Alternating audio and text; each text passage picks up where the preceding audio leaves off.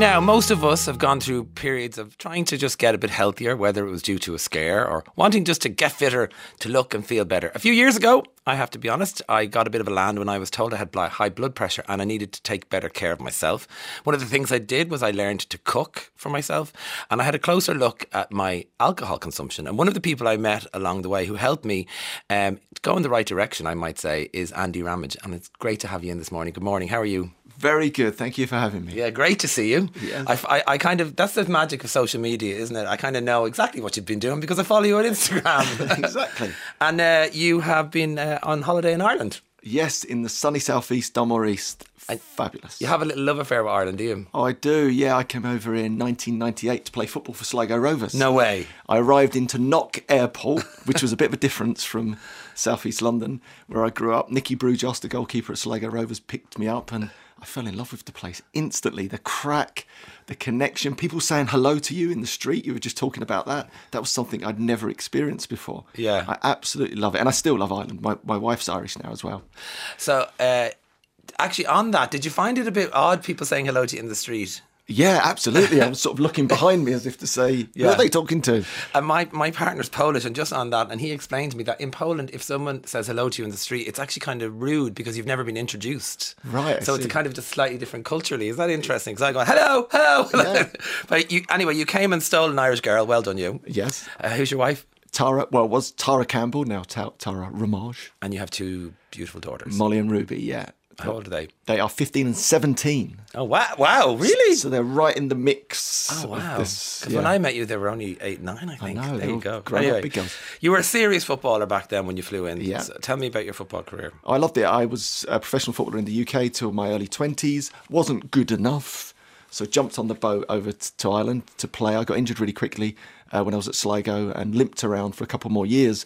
But stayed in Ireland because I loved Ireland. You know, unfortunately, my football career ended, but my love affair with Ireland began, and hence why I'm still here. Do you think you might end up retiring here? Absolutely. Yeah, it's definitely on the cards. I've tried to get the girls over, but trying to move teenagers is a difficult thing. Oh, I can imagine. Okay, so when we first met a few years ago, I had you on my Facebook Live. Remember, when I was learning to cook, people had to bring 5 ingredients and show me something in 15 minutes. But also, yours was on really to talk about the effects of alcohol on our blood pressure and what the options are around sort of, I suppose, reframing our relationship with alcohol. And you were part of an organisation that you'd started called 1 Year No Beer, which I'd stumbled across. It's a great catchy name. Yeah. So how did that 1 Year No Beer, tell people what that was or is? That began really as a challenge for me back in the day, my mid-30s. I'd sort of reached that point where alcohol wasn't serving me anymore as a middle lane drinker. So it's really important to define that. Middle lane drinker being someone that would drink averagely, sometimes heavily, sometimes moderately, sometimes not at all, which is about 70% of the Irish population and the global population. That's who I'm really talking to. And that was me. And actually, I realised by taking a break, I got all these incredible advantages, but it was so hard to take a break 10 years ago because trying to tell your friends that you're not going to drink, or clients that I had, you'd get your rubber arm twisted, you'd get told that you were boring. So I made up the concept of a challenge, really just to buy me some time to get the space to take a break and test it out. And then when I got the incredible benefits, that was it. That was something that was so inspirational. I just wanted to share it. I didn't know how I was going to share it. I wrote a little book, started the little rhyme, 1 Year No Beer, and it's blossomed. And between that and the Dryy App, probably inspired hundreds of thousands, if not millions of people now.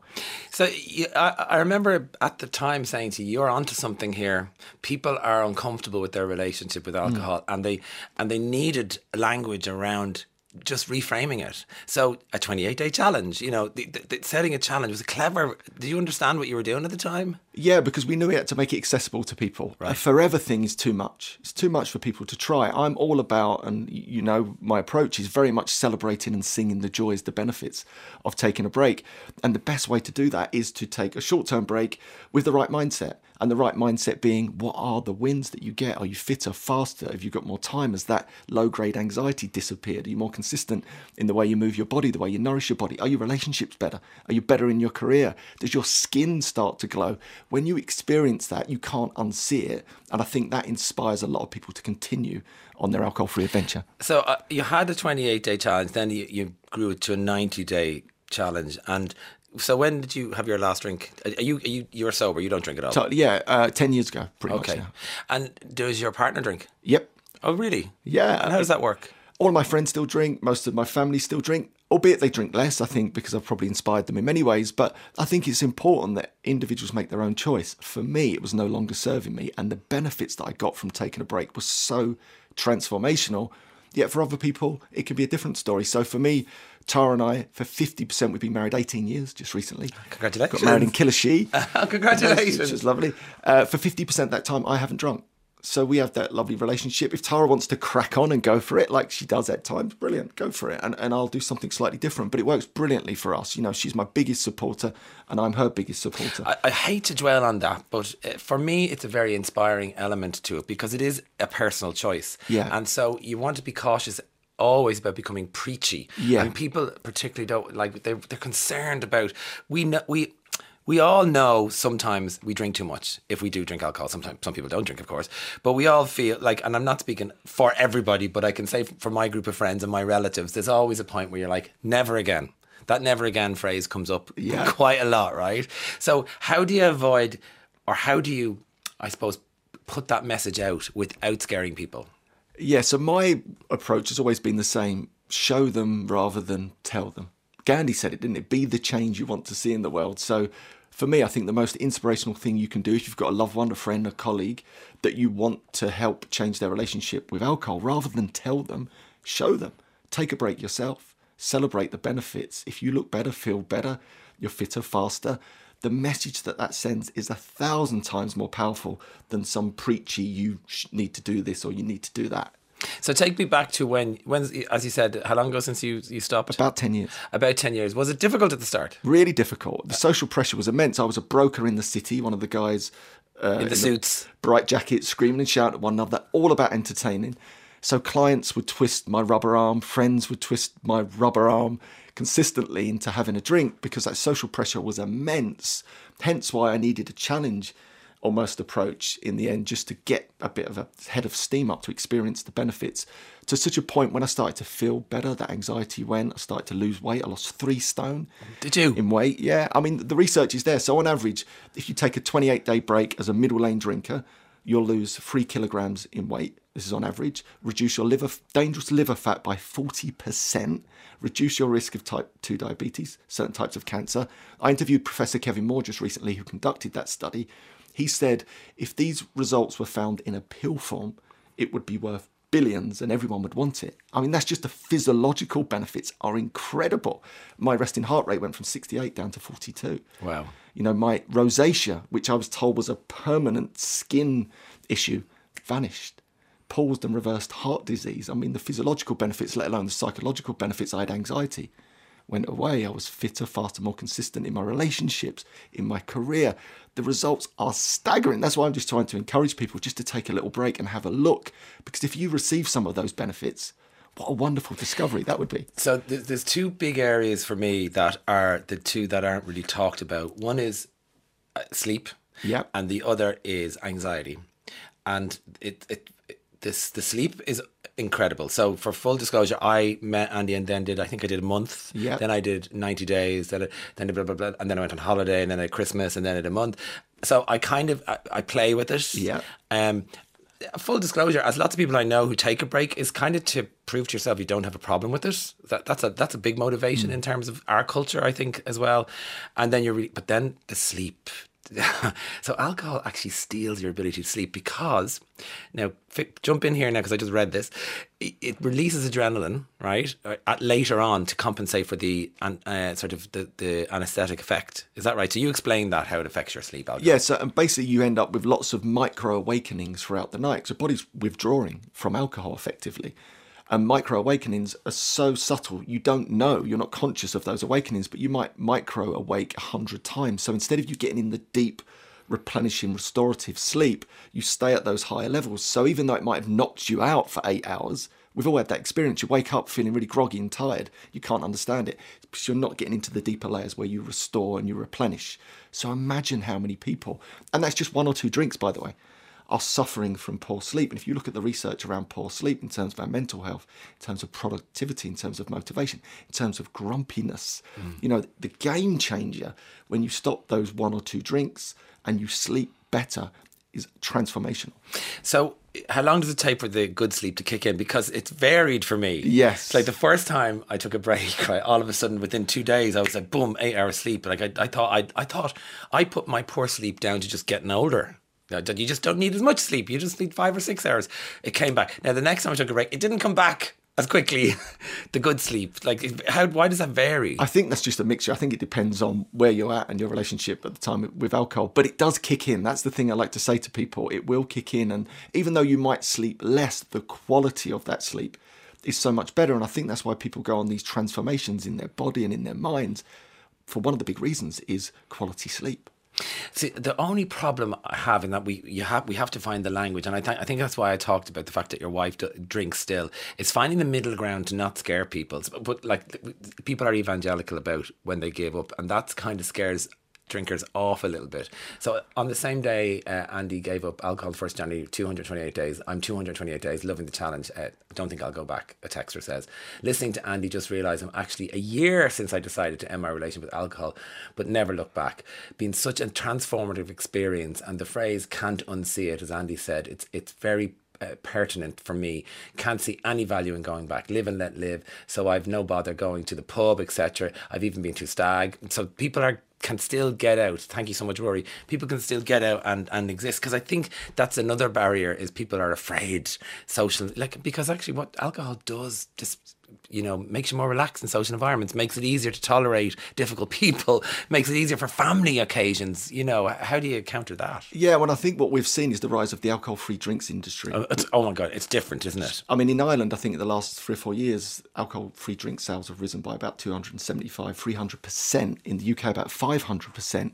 It's ubiquitous now. When I got into this 10 years ago, there was no options. Yeah. Whereas now you can go to the pub, the restaurant, you can celebrate, you can be part of the crack, part of the banter, and you can choose alcohol-free options and feel grown up. I was just on holiday in Dummer East, as mentioned, the Strand pub there, Strand Inn pub. The alcohol-free alternatives are flying off the shelves. You go up to the real, pub powers up the road.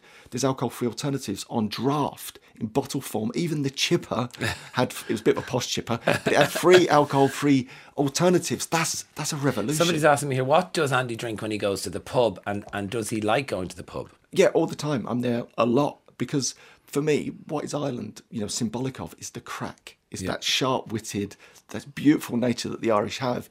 And that's not alcohol, is it? It's the people that bring the crack. And I think the pub is a wonderful place. You do it better than anywhere else in the world to bring people together. So I want to get on to anxiety in a minute, because I think the whole area of anxiety is fascinating, and the effect alcohol has on it. But let's talk specifically about Irish people.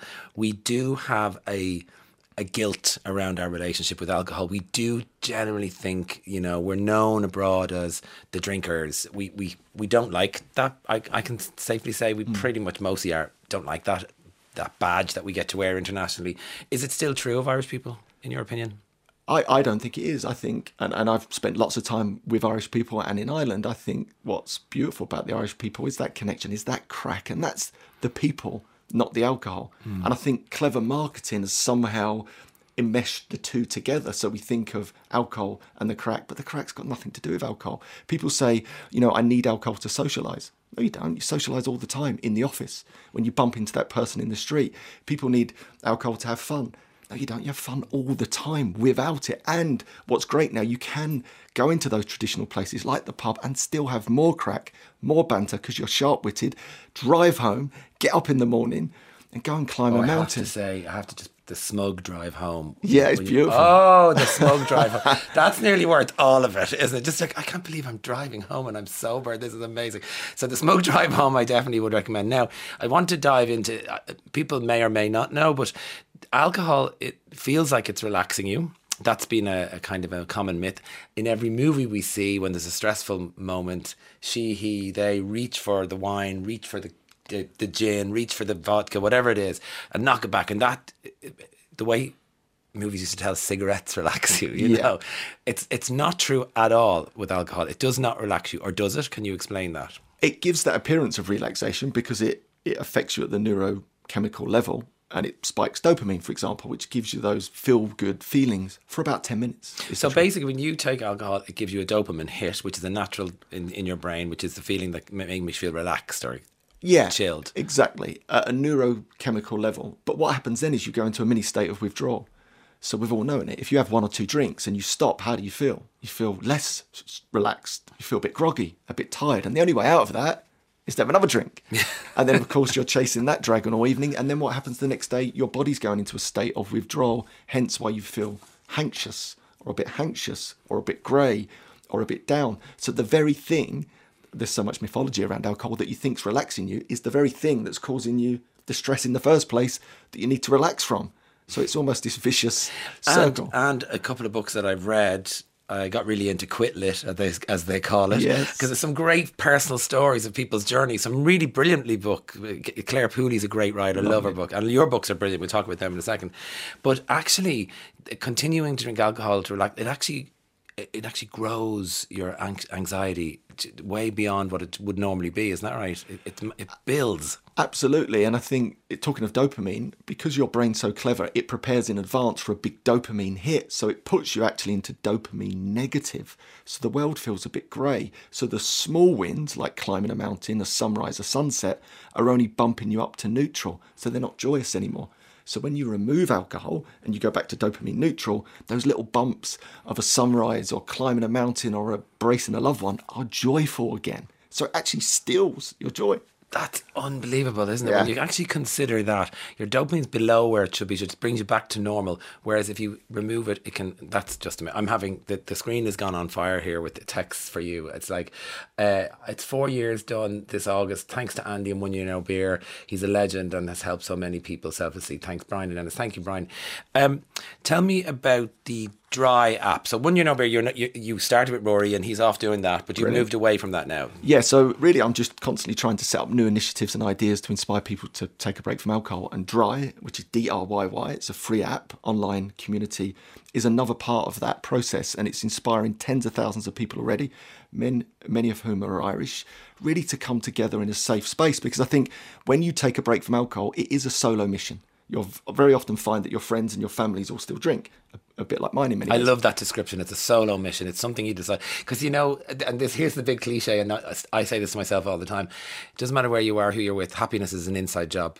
Absolutely. And it's the same with this alcohol-free adventure. So to have that power in your pocket of community and connection in an app, and you've been in there, it's incredible. The inspirational stories, the comments, the likes, the motivation that happens in that place that's in your pocket, that's with you 24/7 is incredible. And for me, that helps people stay on the alcohol-free adventure long enough to figure it out for themselves that for them, this is a great thing. So those apps, those communities, I think are so important in the alcohol-free space. And that's what's exploded over the last 5 or 10 years, which I think has really helped the whole movement gain this massive traction. So do you think, and again, back to when you started this, you were seen as boring. You'd lie and say you were on antibiotics if you didn't want to. You had to make up all these excuses. I now, if I'm not drinking, say it very proudly. And my group of friends know that it's a bit naff to challenge me for not drinking. And I don't just mean my group of friends are enlightened. I mean, in general, I can tell people know commenting if someone's not drinking is not a cool thing anymore. It's none of your business. You just go, okay. And also I recently was taking a little break. I took the month off before my birthday, before I went on holiday, and I was busy at work and I really enjoyed the break. I noticed in my family there's no pressure. They're not drinky people. They would never, if I'm not drinking, they just assume you're driving. So the whole culture has changed, hasn't it? Oh, absolutely. I mean, it's borderline a revolution, even in the last 4 or 5 years. Do you think? Yeah, I really believe that. Having been someone that's seen it all the way through, the rise of the alcohol-free drinks alternatives, people are becoming much more comfortable with it. Yes, there's still a bit of ribbing from friends and family members and colleagues when you decide to take a break, but people are becoming much more used to it now. And there's so many people out there inspiring others to take a break. A story yesterday, I went for a hike with a great friend of mine, Colm Carroll, who's also committed to taking a 6-month break from alcohol, which is pretty cool for Colm. Anyway, so we climbed the Sugarloaf Mountain. Very good. In Wicklow. We got to the top, there was that mist, and we couldn't see anything, and the mist dissipated, and we got these beautiful views. And wow. Then this lady appeared, and she looked at me and said, "This is the top of a mountain. There's just me and Colm and a lady." And she looks at me and says, "Are you Andy?" I'm like, "Yeah." And she went, No way, I've been following you for ages. I've taken loads of breaks from alcohol. I'm 1.5 years alcohol-free today, and I decided to climb this mountain. Wow. It's at the top of a mountain. And as she said herself, she feels fitter, faster. She's climbing mountains. She's been to loads of festivals this year. Jen Murphy was her name. With her friends, she's the designated driver. She feels better than she's ever felt before. And to celebrate, she's on the top of a mountain. And I'm up there, another alcohol-free adventurer. That's the difference right there. Okay, so you are the guru of this now, and people are listening, and there's probably somebody sitting there right now with a hangover going, okay, never again. And we've all been that soldier, so we're right with you, whoever you are. Or there's probably somebody saying, okay, I'm heading into a big weekend and I don't want to drink. What are your tips for starting an alcohol-free journey or break or whatever? Really obvious one, start today. There's never a perfect time because you'll look in the diary and go, oh, can't do it. There's the 40th, there's the christening, there's the confirmation. Start today. Download the Dryy App, D-R-Y-Y. Okay, yeah. Get involved in that. It's free though, isn't it? Of course, it is free. Yeah. Get involved in that. And then throw yourself into the benefits. So it's not about giving anything up. It's about what other advantages you're going to gain. Really focus on those. Do you feel a bit fitter? Are you sleeping a bit better? Are you a bit more motivated? Maybe less grumpy? Are you a bit more consistent in the way you're moving your body? Maybe you lose some weight like I described. Maybe that low-grade anxiety starts to dissipate and disappear. If you focus on the wins, it'll make a huge difference. And then the alcohol-free alternatives. They're brilliant. They're everywhere. They're in every restaurant, every bar. They're even in the chippers, as I mentioned before. Try some of those. Throw yourself into the alcohol-free action. Don't lock yourself away. Become even more sociable. And when you demonstrate yourself, you can still socialise and have fun and have the crack without drinking. Then you've just opened up your whole world to this. I just want to say, if you're listening and you need help around alcohol, of course, visit rte.ie/helplines. That's very important because there are various levels to alcohol addiction, of course, and we're talking about middle lane drinking, as we said. Andy, I could listen to you all day. You're absolutely amazing, a true inspiration, and thank you so much for all the support you've shown me over the years. Thank you very, very much. Have a great weekend. Let's take a little break.